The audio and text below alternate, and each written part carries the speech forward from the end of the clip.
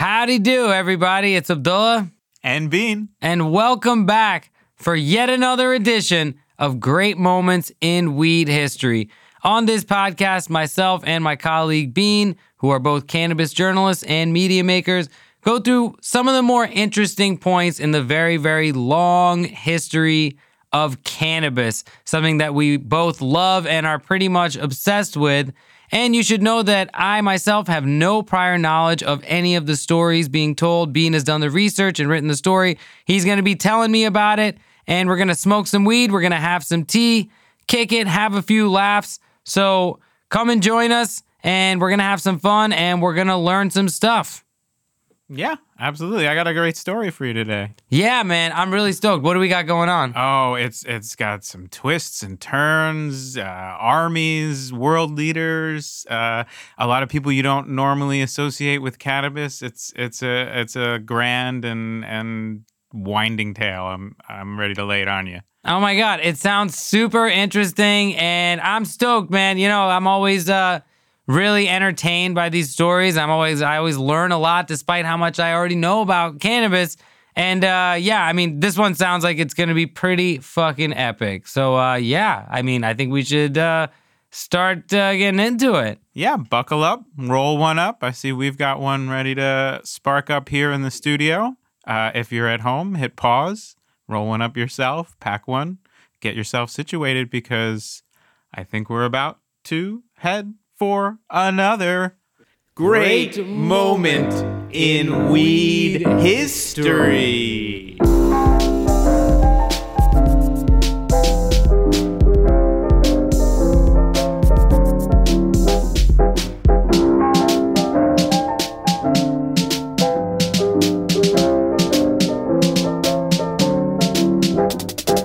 All right, so Bean, I'm gonna light up this J.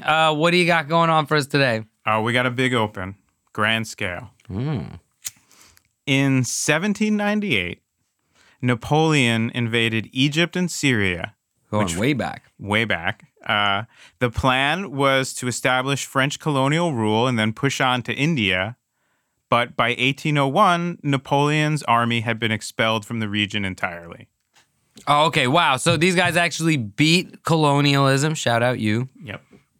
That's awesome. Colonialists, not friends of the podcast. Not Anti-colonialists, friends of the podcast. Hell yeah.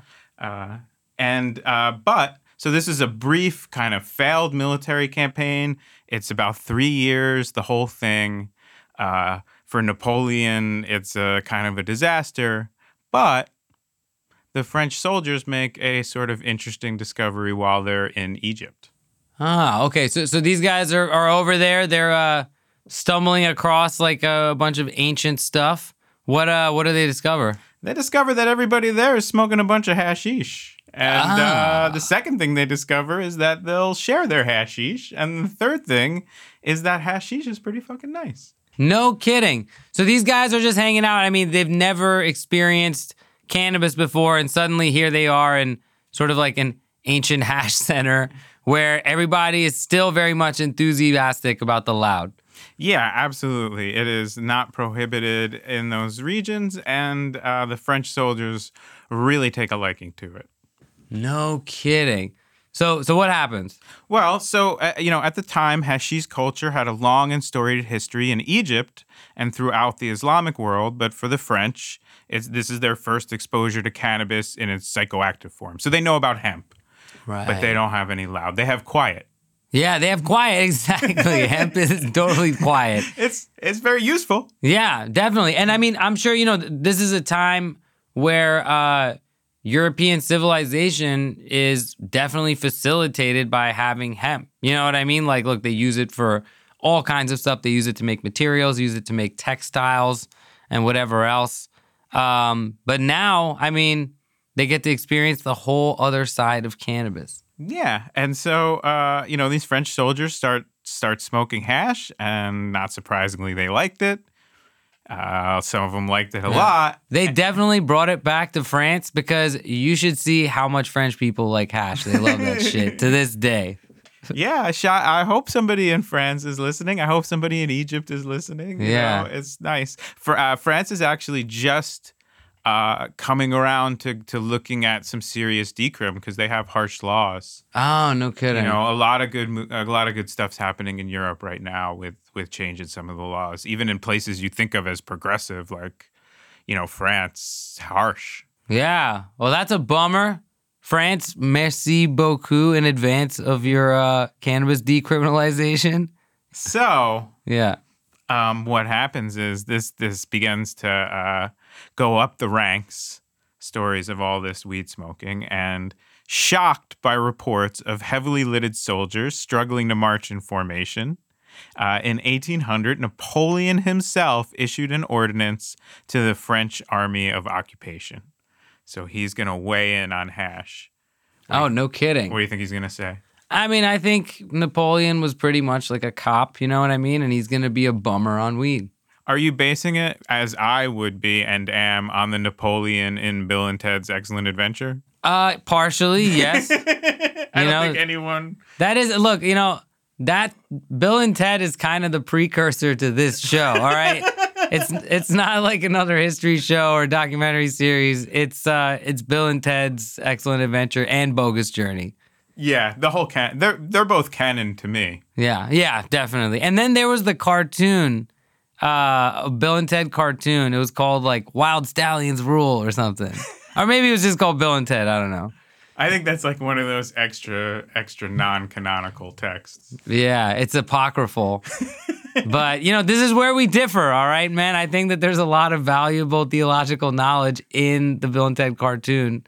But, you know, you consider that to be outside of the canon. Yeah, I think we're going to have to splinter into two sects. Yeah. And kind of bitterly, right? Yeah, definitely. It's going to have to be bitter because we're definitely right, you know, and you guys are definitely wrong. You have a we? What's that? Yeah. In the 5 minutes before since we started this conversation, I've got followers now.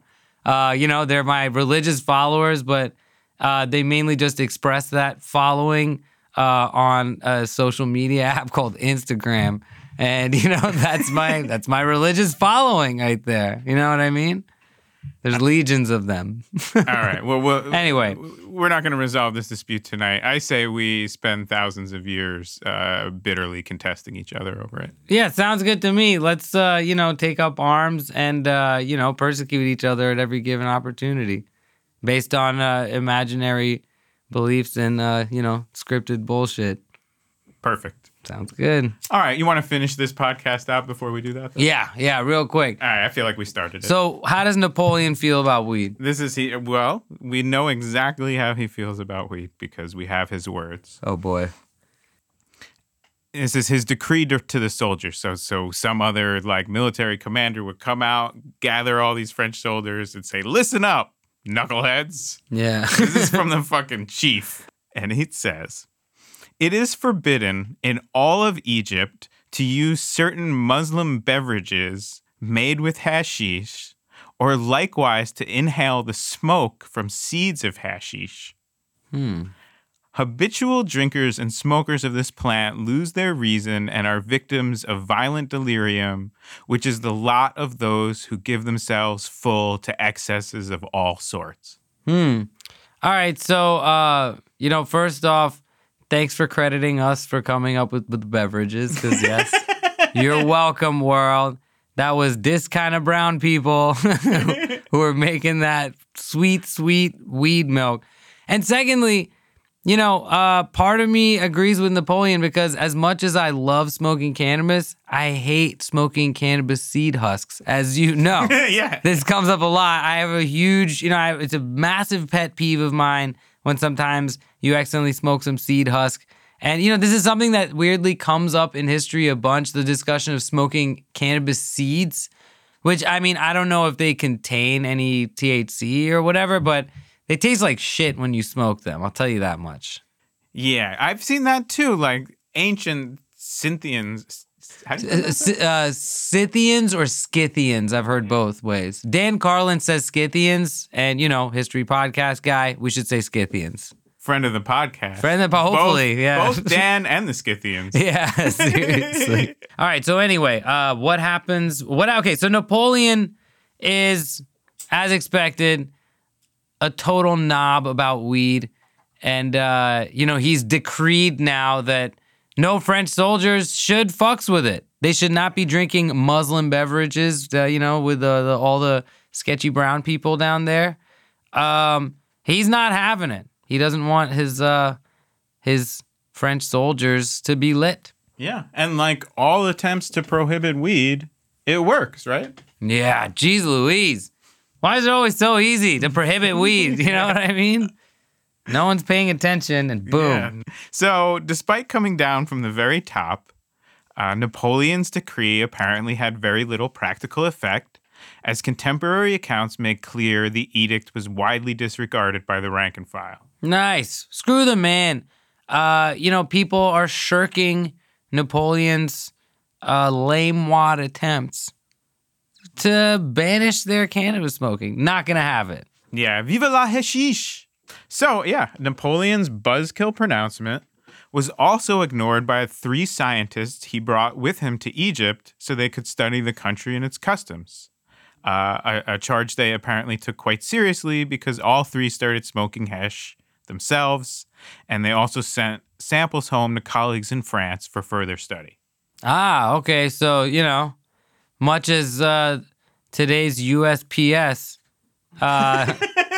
it was not terribly difficult to, send some gas in the mail. You know what I mean? Sometimes you want to do that kind of thing in ancient Egypt because your homies in France don't even know what that's like. And you're like, yo, man, I'm trying all the customs down here. They're delicious. And I'm going to send you some of these customs because it's 1700 and we ain't got no customs. Yeah, absolutely. They were probably like, oh, greetings, Egypt. It's quite a fascinating, wonderful place. I guess they would have terrible French accents instead of terrible English accents. They're like, we have only come up with pea soup so far. They've got this stuff, hashish. It's quite lovely. And they have the best food I've ever tasted in my life. Yeah. Dude, and they're like, that guy's been eating camel shit since he got here, and he loves it. We keep pointing him to the buffet, but he eats from our dunghill quite prodigiously. Anyhow, I'm just going to do an English accent for Emmy. Yeah, I know. I was going to say, that's like a French guy would be so offended by that. He'd be like, that's a British accent. Sorry, France. But yeah, I mean, so look, no one's listening to Napoleon. Everyone's getting lit. Yeah, it was the best part of this invading army. So meanwhile, when the occupation ended and the French army returned home, they brought a taste for hashish with them. Almost immediately, a trade route opened up between Egypt and France that in time grew large enough to supply all of Europe. Soon, hashish could be found in any well-stocked pharmacy, and the public was clamoring to know everything possible about this exotic new drug. Wow. They were like, oh, well, how many different strains can I get? Do you have those forbidden fruit vape cartridges available? I mean, this is interesting. I mean, so this is sort of an ideal situation for cannabis. You can walk into a pharmacy and get it. It's, sitting alongside other herbal medicines, I'm sure. You know what I mean? And then like leeches because it's fucking 1700s, you know what I mean? And like, they're like lobotomies, 2 for 1. It's in the L section, leeches, lobotomies, loud. Yeah. But yeah, and I'm sure lobotomies came later, perhaps. I don't know. But okay, so now it's been introduced. Napoleon is probably like, what the fuck? I said no weed, and there's weed everywhere. Well, if you read the decree carefully, he just says don't get up into this while you're in Egypt. Oh, okay, cool. He's so more loophole. like, hey, let's focus on the subjugating foreign lands and conquering them and taking all their shit, right? And we'll get stoned on your time. Right. Okay, gotcha. So Muslim beverage is okay as long as you drink it in France. I think like if you're kicking up your feet after a long day of conquering, shit went well, crack open a Muslim beverage. Yeah. And there's ads on like ancient French TV. And then you have 3 flavors of ice cream at the same time. Yeah. Oh, yeah. That's right. That's how we know he got high. Yeah. despite No, the that's decree. isn't that Neapolitan and not Napoleon though? You did not know the difference, did you? You thought that was wait, so did you think that Neapolitan was somehow related to Napoleon? Yeah, you totally thought I think so. I thought it was a Napoleon. All right, I got No, them a confused. Napoleon is like a small pastry. Yeah. All right. Yeah. And no. the ice cream, the 3 kinds of ice cream is Neapolitan, and it's chocolate, vanilla, and strawberry. Yeah, It's I a know chocolate, what it vanilla, is. strawberry. And ice cream is when I don't know take what you milk, know or don't know at this point. you take milk and cream and sugar. Yeah. And you freeze it. No, I definitely do not need to tell you anything about ice cream. No, apparently you do. That's Now, Bean is an obsessed ice cream freak. He's more into ice cream than weed, that's probably. maliciously untrue, but equally. But yeah, equally, love right? ice- I It is. love It's ice almost cream. true. And the problem is only one of them is really bad for you if you eat too much. And that Yeah. is definitely ice cream. It's weed. Oh no, it's not weed.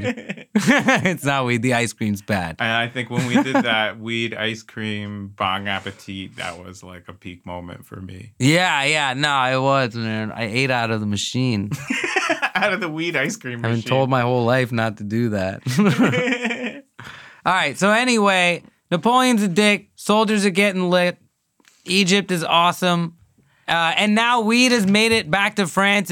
It's part of the lifestyle. French people are drinking wine and eating hash. that they are. And it's this it's like so you think of when you first start smoking weed, you get kind of obsessed with it and you want to know everything about it. And now it's like a whole country's doing that at once. Yeah, dude. Holy shit. It's an age of discovery. Yeah. So prior to 1800, all of French literature, including travel books and botanical books, had produced less than 10 references to cannabis.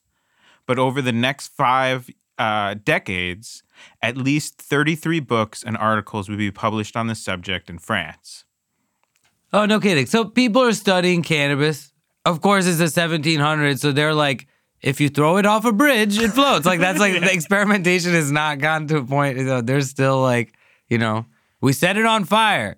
And then, all the music sounded really good for some reason. And then our notes trailed off. Yeah.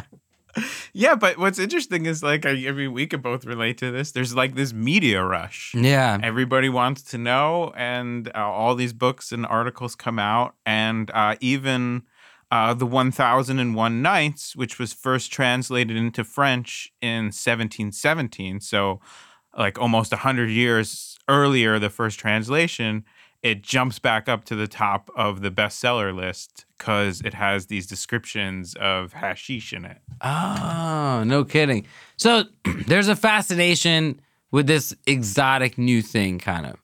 And I mean, it seems like, this is interesting because, again, when cannabis is introduced into a society that's unfamiliar with it, at first exposure, it's not going to be treated like some sort of illicit, scary, dangerous drug. You know what I mean? It sort of just eases its way in.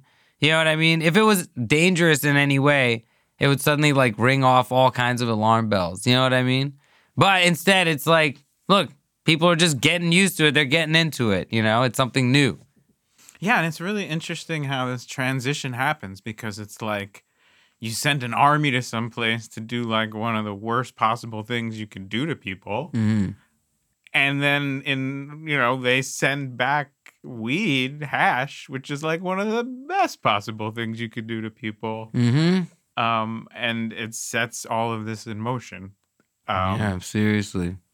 So amid this craze in 1840, Dr. Jacques-Joseph Moreau, who was already a leading psychiatrist, he reads a scientific article that claimed that the Egyptians were less susceptible to diseases that plagued Europeans because they smoked hashish. Yeah, I mean, look, cannabis is, now being discovered to be an antimicrobial, to be a therapeutic, an anti-inflammatory, you know what I mean? To be all sorts of things that are going to make you more healthy. Yeah, not just to treat symptoms and conditions, but to maintain health for wellness, I think is, a good word that gets a bad rap. Yeah, You know? seriously. But yeah, their endocannabinoid systems are much more attuned than Europeans at this point. Yeah, they're well lubricated. Yeah. As to use your earlier metaphor from another episode, the French have like bone dry Yeah. endocannabinoid systems. Yeah, seriously. So they're like, that's why it's popping off in France. That's why everybody's getting into the hash, man. They're just topping off. Yeah. So this Dr. Moreau, his curiosity piqued. He decides to acquire a sample of hashish. He'd been studying the minds of the insane for several years and thought conducting an N1 experiment, so that's like experimenting on yourself, on a hallucinogen like hashish might prove illuminating. And here he explains his reasoning. To understand an ordinary depression, it is necessary to have experienced one. To comprehend the ravings of a madman, it is necessary to have raved oneself, but without losing the awareness of one's madness, without having lost the power to evaluate the psychic changes occurring in the mind. So this is Dr. Moreau explaining why he decides to get lit. Like from the island of Dr. Moreau, the guy who like merges animals and people? Marlon Brando? Dude, you ruined that. Is that the great moment? Yeah. When he decides to merge man and animal, he is blazed. Yeah. And then I think it works out great, right? And now there's all kinds of half human, half animal people. Well, yeah. I don't know if people's the right word, but yeah. Hey, man, look, B, don't bring your weird prejudices against the half animals, half people. They're people too, and they're also animals. And we're animals too, I guess. Indeed. I'm going to read from a prepared statement. Yeah. The PC thing really changed. My earlier comments vis-a-vis people, animals, and people-animal hybrids were made in what was meant to be a joking manner. I understand that joke was hurtful to people. I take full responsibility for that, and I'll be working to improve my relationship with the half-person, half-man community moving forward. Yeah. I'm going to throw him under the bus preemptively because I've heard his rantings about how animal people are more animal than people or more people than animal. Whichever it is, look, I find it all very offensive. But wow, we got off track on that one. We have a religious sect war going that we haven't even really gotten back to. Yeah, seriously. And now we have this. A lot of beef. So, different Dr. Moreau. Yeah, it's an intense episode. All right, so Dr. Moreau, not the Dr. Moreau who's merging animals and people on an island, but a different one, is out there living the French life. Yeah. So he's like, I'm going to try this stuff and see if I can learn a thing or two. Mm-hmm. So he tries a small dose at first, and his notes describe experiencing a kind of lethargic euphoria. Not bad. That's okay. It's good lethargic euphoria. At higher doses, however, and he's eating it. He's not smoking. Oh, why he's going hard? Yeah, he doesn't even know. Yeah. I don't know what's going on. Mm-hmm. So at higher doses, he says time and space became distorted, ideas flowed quickly but were difficult to organize, and sensory perceptions verged on being overwhelming. Okay, so he's lit. I mean, he's as you would say, he's like edible lit. Time and space are now the same thing. Can't differentiate between them. He's spiraling out.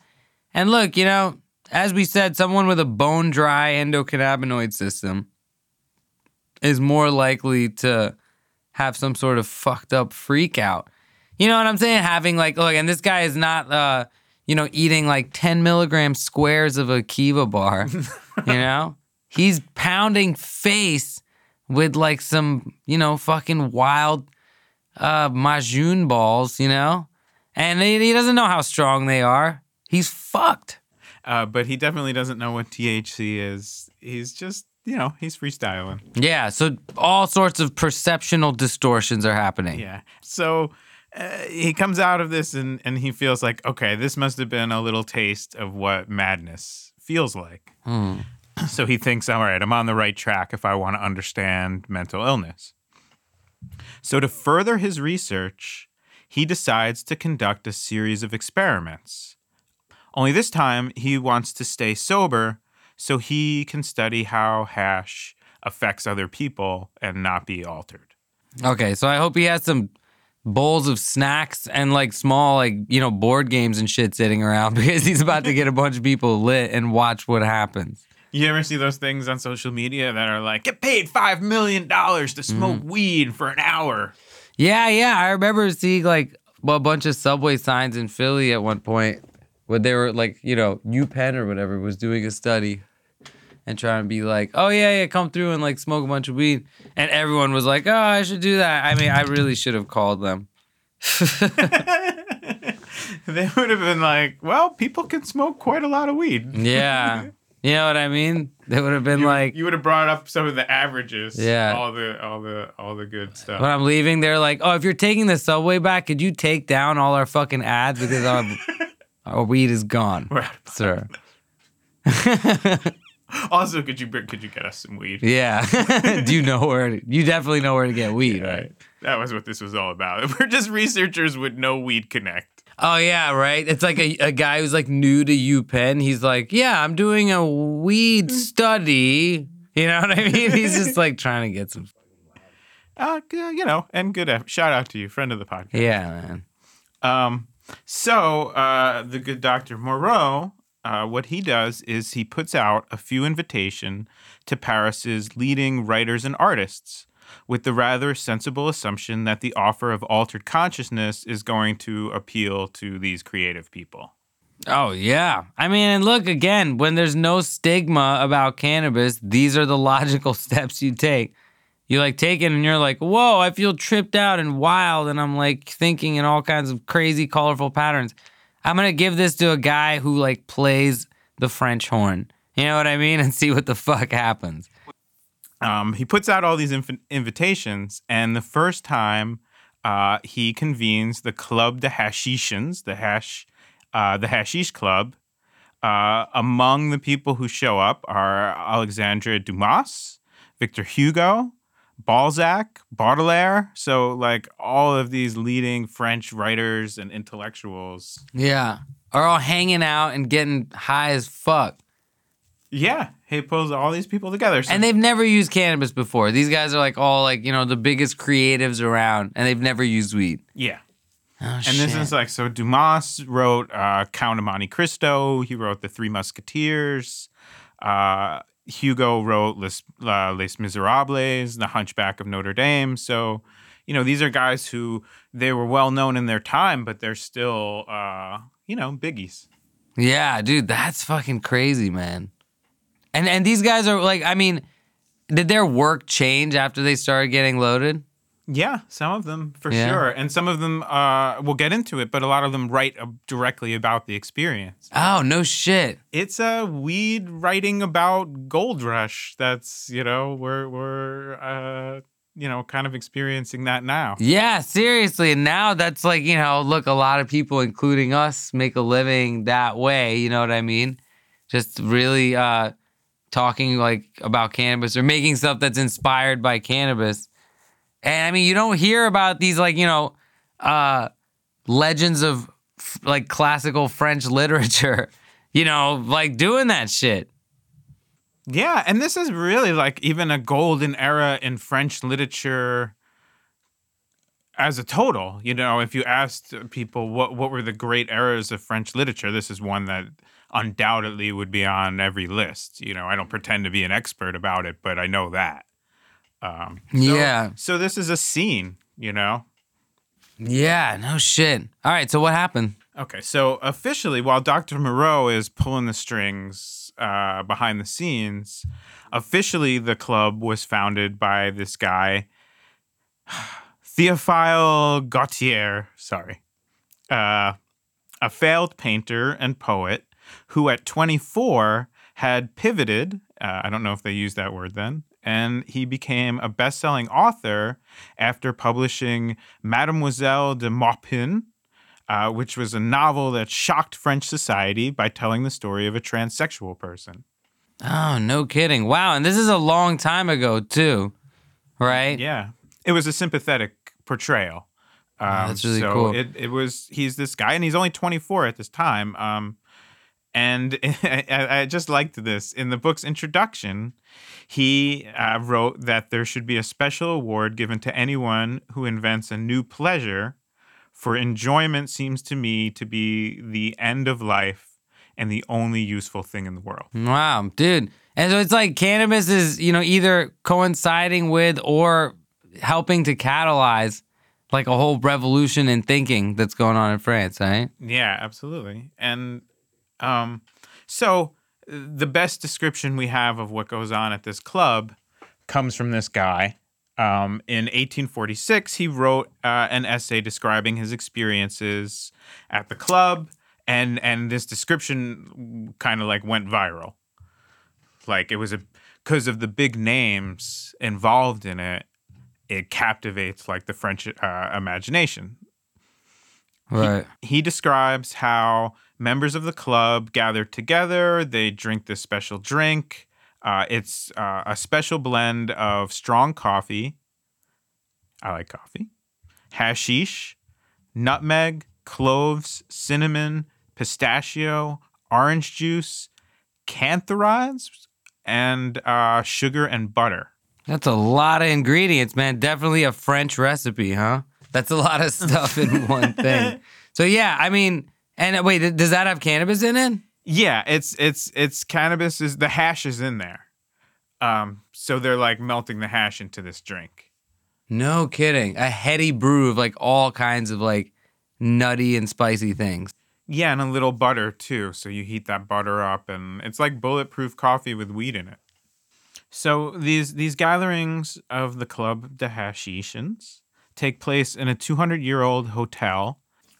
Okay, so this is the Hashish Club's founder in this essay describing how it all goes down.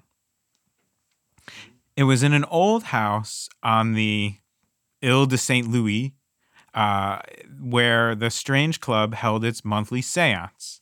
The doctor stood by a buffet on which lay a platter filled with small Japanese saucers. He spooned a morsel of paste or greenish jam about as large as a thumb from a crystal vase and placed it next to the silver spoon on each saucer. So this is what we would like mix into your coffee, this paste of all the other things. Right. Okay. Gotcha. So it's like a little concentrated, kind of syrup you've got of all these ingredients. Yeah. And he's really carefully measuring the dose because he's thinking, while they're like thinking this is a fun bohemian club, he's thinking I'm going to publish this as scientific research. Right. So he's got it carefully divided. And so he writes, the doctor's face radiated enthusiasm. His eyes glittered. His purple cheeks were aglow. The veins in his temples stood out strongly, and he breathed heavily through dilated nostrils. The doctor said, "This will be deducted from your share in paradise," as he handed me my portion. Holy shit. So and who is this being given this? Everybody at the club, the doctor, Oh, okay. one by one, serves you this little greenish paste. Oh, okay. So he's basically dosing everybody's coffee. Yeah. With the weed paste. Oh, no shit. That's fucking crazy. That's an awesome idea for a party, too. Yeah, we should definitely have that party. Yeah. And I think, what's a little scary for you and I is, he says, this is being deducted from your portion in paradise. Oh, my God. That means there's going to be nothing left. If I'm smoking my afterlife weed right now, I would be bummed on that. There should be like just a whole ration of weed that's just for the afterlife, right? Like super weed. The spirit realm cannabis is definitely like got to be the fucking better weed. You know what I mean? I hope so. Yeah. No seed husks. Yeah, seriously. All right, so what happened? So at each meeting, as Dr. Moreau quietly took notes, Balzac and the rest drank off their cups of this potion and then indulged in a great feast while waiting for the drugs to take hold. which usually happened around the time they finished eating. Oh, shit. So, given the various members' accounts of the experience, they all described like powerful hallucinations. So, it's safe to assume that they took pretty large amounts of THC. Yeah. It's pretty hard to attain visual hallucinations off cannabis unless you're like really sensitive to it. But with edibles, I mean, it's possible. It's more than possible. I mean, I've experienced. Yeah, I've experienced it as well, definitely. Only a couple times, and it takes a lot of edibles. And kind of like the right amounts that you don't just fall asleep, you know what I mean? But you have like, you ever heard they say someone who drinks a lot has a hollow leg? Yeah. You have a hollow lung, dude, or a hollow weed stomach. Yeah, seriously, man. I don't know, but there's people who can eat even more than I can. You know what I mean? And that shit is crazy to me. Yeah, but I'm like 15 milligrams of THC for me is like That's good. Nice dose. That's good. I can almost never tell when I eat edibles, anything, weed dinner, eat an edibles bar. I can't tell. I don't know if it's getting me stoned or not. I mean, I'm smoking too. You know what I mean? But I really couldn't be like, yeah, I'm stoned from those edibles. No idea. Well, we'll have to follow this recipe sometime and we'll we're having that party. So some of the people in the club really dig this, and some of them are, not too into it. Right. So Baudelaire, for example, rarely indulged, based on a belief that wine makes men happy and sociable, hashish isolates them. Wine exalts the will, hashish annihilates it. That annihilates the will? I mean, it's like kills your motivation or just like, your ability to reason, basically. Yeah, I mean, that's kind of a harsh assessment. Especially he's bigging up alcohol. So yeah, I know, right? Which it's really the opposite, man. Look, alcohol is the thing that destroys your will. So basically, people are being dicks about weed. Baudelaire is... Baudelaire is being a dick about weed. Okay, but in his defense... He did acknowledge, this is Baudelaire still, he did acknowledge that the club's signature beverage had a creatively stimulating effect on some of the other members. Mm-hmm. And this is what he says. It sometimes happens that people completely unsuited for wordplay will improvise an endless string of puns and wholly improbable idea relationships fit to outdo the ablest masters of this preposterous craft. Wow, so it makes you an instant philosopher is what he's saying. Yeah, and like wordplay and puns. Hey, he's a weed pun fan. Yeah, shit, he would probably get along with you super well. And I mean, also, he's basically saying that people are really good at freestyling when they get high. You know what I mean? Which is absolutely true. Yeah, and even people who he's saying even people who he thinks of as kind of like not that with it get way more with it. Yeah, he's like suddenly... I don't know, people are like putting him out of work. You know what I mean? He's like, wait a minute, how can there could be a substance that just makes you think like, whatever, like a great creative thinker, like just all of a sudden. Yeah, maybe he feels a little threatened. Yeah, seriously. It sounds like it. Oh, I think we got into the subtext here. Yeah. So he goes on, but after a few minutes, the relation between ideas becomes so vague and the thread of thoughts grows so tenuous that only your cohorts can understand you. Yeah.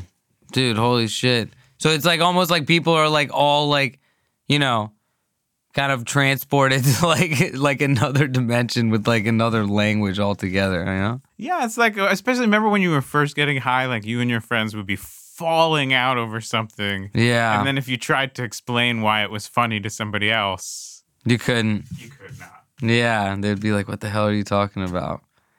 Yeah, so I mean, so this is happening. And without the inhibition of, this thing being illegal, again, people are sort of free to explore this new experience without like hiding out and doing it. You know what I mean? Like that's kind of awesome. Yeah, and they're, writing about their experiences, which is inspiring and they're kind of like paving the way of weed writing for us.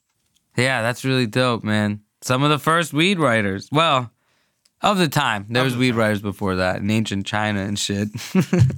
So Baudelaire obviously doesn't become a hashish head.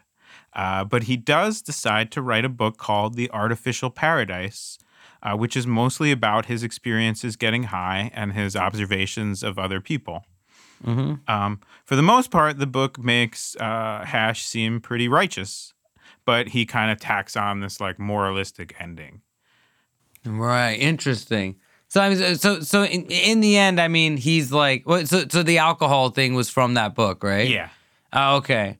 So I mean, regardless of witnessing the brilliance of cannabis, the guy remains kind of a turd about the whole thing.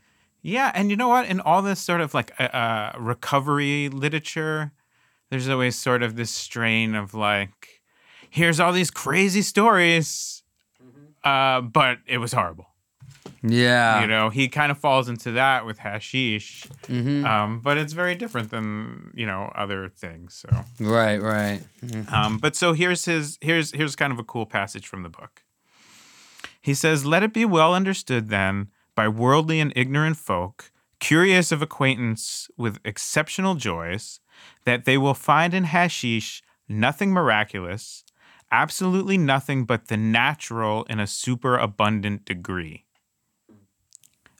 He explains it a little bit more. Okay. So he says, the brain and the organism upon which hashish operates will only give their ordinary and individual phenomenon, magnified, it is true, both in quantity and quality, but always faithful to their original. Man cannot escape the fatality of his moral and physical temperament. Hashish will be, indeed, for the impressions and familiar thoughts of the man, a mirror which magnifies, yet no more than a mirror. Honestly, I think, again, somebody trying to describe being high in English words just doesn't fucking make any sense, because it's like, look, these are abstract feelings and sensations this guy's having. And that's the thing about, look, you know, we treat weed writing as like writing stories about, you know, that relate to weed in some way and are interesting, whatever. These guys are engaging in like the high school form of weed writing, which is getting stoned and trying to describe what you're feeling or thinking. I definitely have like diagrams and shit in old notebooks from high school of like, you know, trying to describe what being stoned feels like. You know what I mean?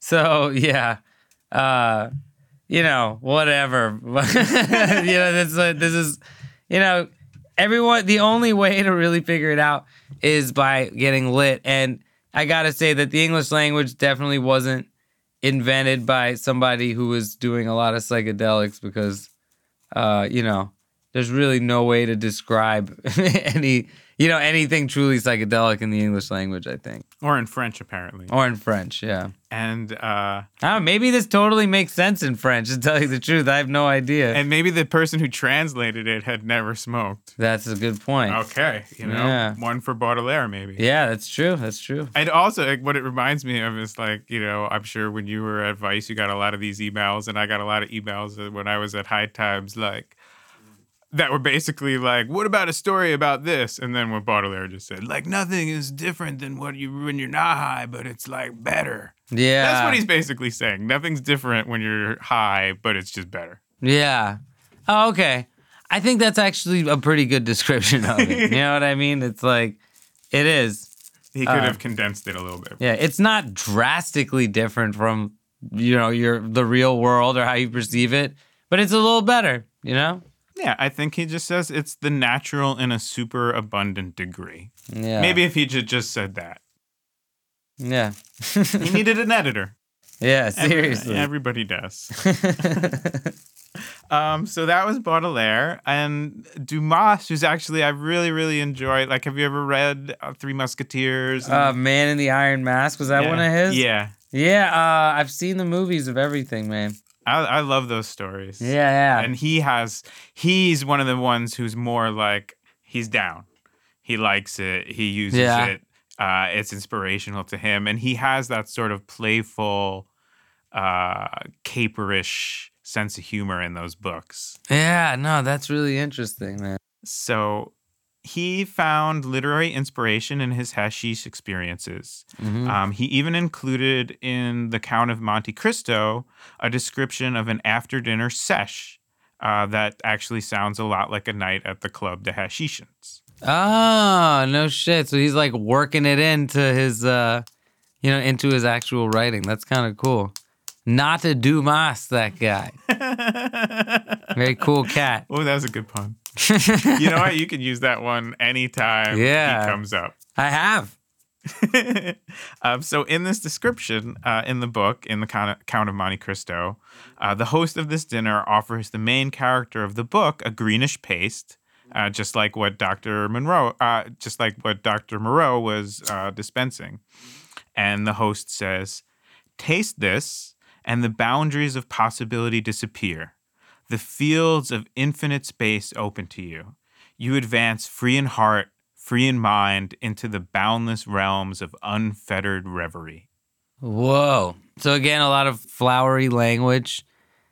All right. So yeah, I mean, again, it's hard to really describe it. That he did a better job than the other guy, for sure.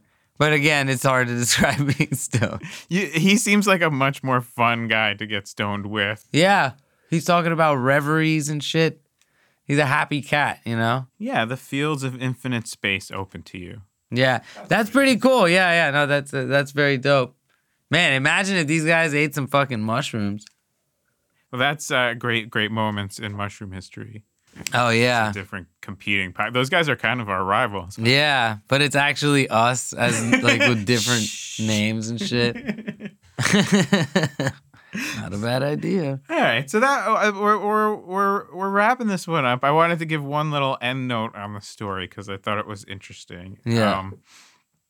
And this is a bit of historical conjecture on my part, but there's this word in French called flâneur. And it means to take an aimless walk, and really in a city. So it's a verb to basically mean to stroll down the sidewalk. Yeah, without a destination. Okay, interesting. And you're kind of wandering around a city, and it was both a verb and a noun. If you did it a lot, you were a flâneur. Oh, you're like, "Hey, Gina, I'm going out for a flâneur." Right? Something like that. Pick me up a baguette. Yeah. I don't know why I don't have any kind of accent that's... And wine. And go to the pharmacy and get me some hash. And runny cheese. And so... And don't get me, the armpit razors, because we don't do that here. We do not. And I would like fried potatoes in the local style. Yeah. Fries. Just fries. That's what we call them here. So there's, for a while, this word flâneur has like a negative connotation. It's seemed as like, deemed like a shiftless, indolent sort of thing to do. But Balzac and Baudelaire and some of the other people from the club bring it back and put a positive spin on it. Because they're like walking home baked from this club, and they're like, "This is good." Dude, that's crazy as shit, man. To think that, like, look, a lot, these are creative people, writers and thinkers that are like, considered some of the greats in history by scholars and shit at the stuffiest places in the world. You know what I mean? Where you would never be able to sit there and like light up a J, in a mahogany chair and shit. But they have cannabis to thank for a lot of the fucking great art and literature. And in fact, I think the origins of human beings creating art was sparked by, not necessarily cannabis, but psychedelic materials, like cave art and shit. Yeah. It was kind of a tangent. But anyhow, so what happens with these dick bags? No, we're I'm out of prepared remarks. I feel like that dick bag was a long time coming out. Yeah. You ever read that Darwin book, The Oranges of the Species? Yeah, man, that motherfucker can write about oranges for a long ass time, huh? That book changed everything in the orange game. Yeah, dude. Seriously, man, it really is something to consider. And that about wraps it up for this episode of Great Moments in Weed History. Please subscribe to our podcast on iTunes and leave us a nice little review if you're so inclined. And follow us on Twitter, Instagram, Facebook, and SoundCloud at GMIWH Podcast. And please give us a tweet or a post if you like the show. And with that, we'll close it out. Thanks so much. We'll see you next week.